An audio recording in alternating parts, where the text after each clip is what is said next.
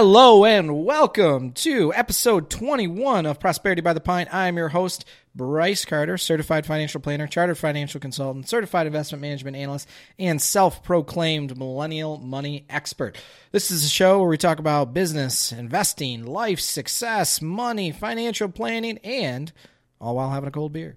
This week, I am drinking from Texas Ale Project 100 Million Angels Singing Double IPA with 100 IBUs, International Bitter Units, in case you didn't know what that stood for. And it's a 9.2% alcohol double IPA. Let's give it a shot. It's got a beautiful golden color, a little cloudy for my taste, but we'll see how it tastes. Oh boy, that is delicious. I wish it wasn't cloudy, but it is delicious. You can just taste the pine right off that. Basically, if you like squeegeeing pine needles into a can and then alcoholizing it, that's what I like. So here we go. This week, I want to talk about compound interest and why you should start saving early. So Einstein, he said, compound interest is the eighth wonder of the world. Start now. Start saving early. The earlier you start to save, the more wealth you will accumulate. If you have okay, so here's how compound interest works. Math 101. If you have $100 and you make 10% on the $100, so you have a 10% investment account or bank account or whatever, and you make 10% on that, you made $10. Okay, guess what you're going to make the following year if you make 10% again? You're going to make $11 because now instead of having $100 making 10%, you have $110 making 10%.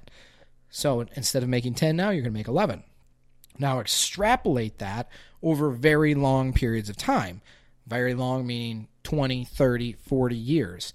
So it doesn't take saving a lot to accumulate a lot over a period of time because interest is interest. Compound interest is interest on interest, if that makes sense.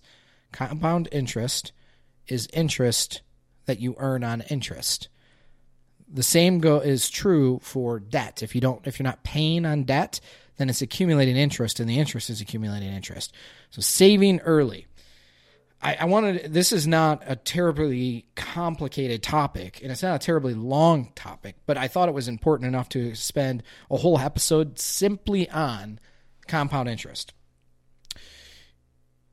I own a financial advising firm. Most of you should know that by now if you're a dedicated listener. I'm a financial advisor by trade. Certified financial planner is the credential that I hold, the first one that I got that goes into serious financial planning. In our advisory firm, we did a survey recently. Now, we sent this to our clients and asked our retired clients to answer the survey. And among the questions, one of them was the biggest regret or thing that you could go back and tell your younger self about retirement. And by and large, the number one response was, I would tell myself to start saving earlier. And people would say a mix of things. I wish I would start saving earlier, but I'm happy with what I have now. I wish I had started my 401k on day one instead of waiting 5 years. All those things mean to say is that saving early pays dividends literally and figuratively throughout your life. So I need a beer break. That was a dramatic statement. I had a guest on last week, as you know, Amir Bali. If you haven't listened to that episode, you should check it out. One thing I love about a guest is I get to finish my beer because then I don't have long, awkward pauses for the podcast listeners while I'm taking a beer break. So a simple fact is that when you start saving outweighs how much you save. So I want to break this down. So let's give a couple of examples. Let's use three people. Let's just say Tony Stark, Steve Rogers, and Bruce Banner. Let's say Tony Stark invests $5,000 per year beginning at age 18. And then at age 28, Tony Stark stops. So he saves for 10 years, a total of $50,000. Now, Steve Rogers invests the same $5,000. He begins investing at 28 and saves until he's 58. So for 30 years, a total of $150,000 saved total. Okay? Bruce Banner, he's our diligent saver. He began saving at 18 and continues in investing until retirement at age 58. So you have three people One invested $50,000, but early. One invested $150,000, and one invested $200,000. So who's going to have the most money? Obviously, Bruce Banner, because he saved for 40 years and he saved the most amount. He started at 18 and ended at 58. Who's going to have the second most? Steve Rogers, who saved $150,000, or Tony Stark, who saved 50. 150 versus 50. Who's going to have the most at retirement? Now, if you're assuming a 7% rate of return, Tony Stark is going to have more money because 10 years of accumulating interest. The point being, when you start investing is much, much more important. I shouldn't say much, much more important because it's important to save a good amount as well. Is extremely important. So start early. And this is where I'm going to give you my little pep talk on quit making some damn excuses. So I hear a lot of stuff. Markets are volatile. It's not the right time to invest. I hear this one mostly from older people.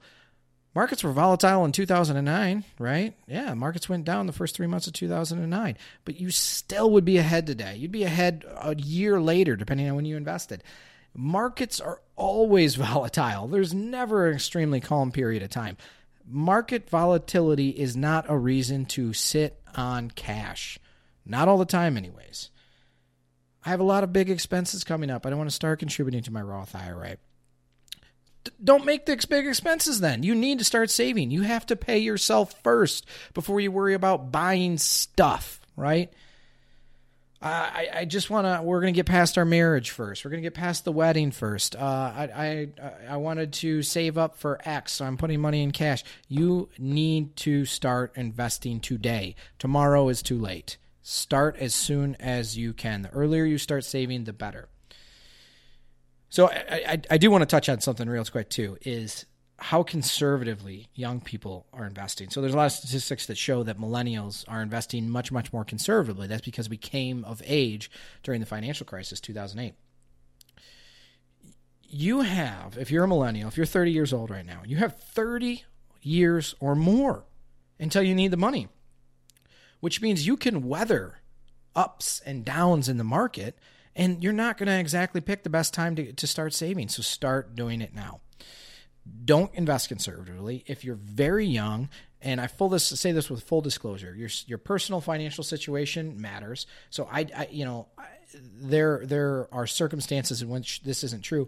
But if you're young, you should probably be invested pretty damn aggressively, almost 100% equities. I can't say that definitively, and you shouldn't take my financial advice on this because I don't know you and you don't know me. You can give me a call if you want. You can send me a message, and maybe I can answer a question related to your specific circumstances a little bit more detailed.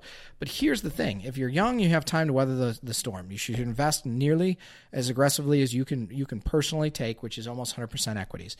And so I needed to say that because too many young people are investing too conservatively. Like I said, this is an overly simple topic. It's a pretty short topic, and it's a short conversation in the sense that you need to start investing earlier. The earlier you start saving is much, much more important than how much you save. And that is this week's episode of Prosperity by the Pint. Be sure to subscribe, iTunes, Spotify, YouTube, Facebook, wherever you listen. That's where we are. Thanks and cheers.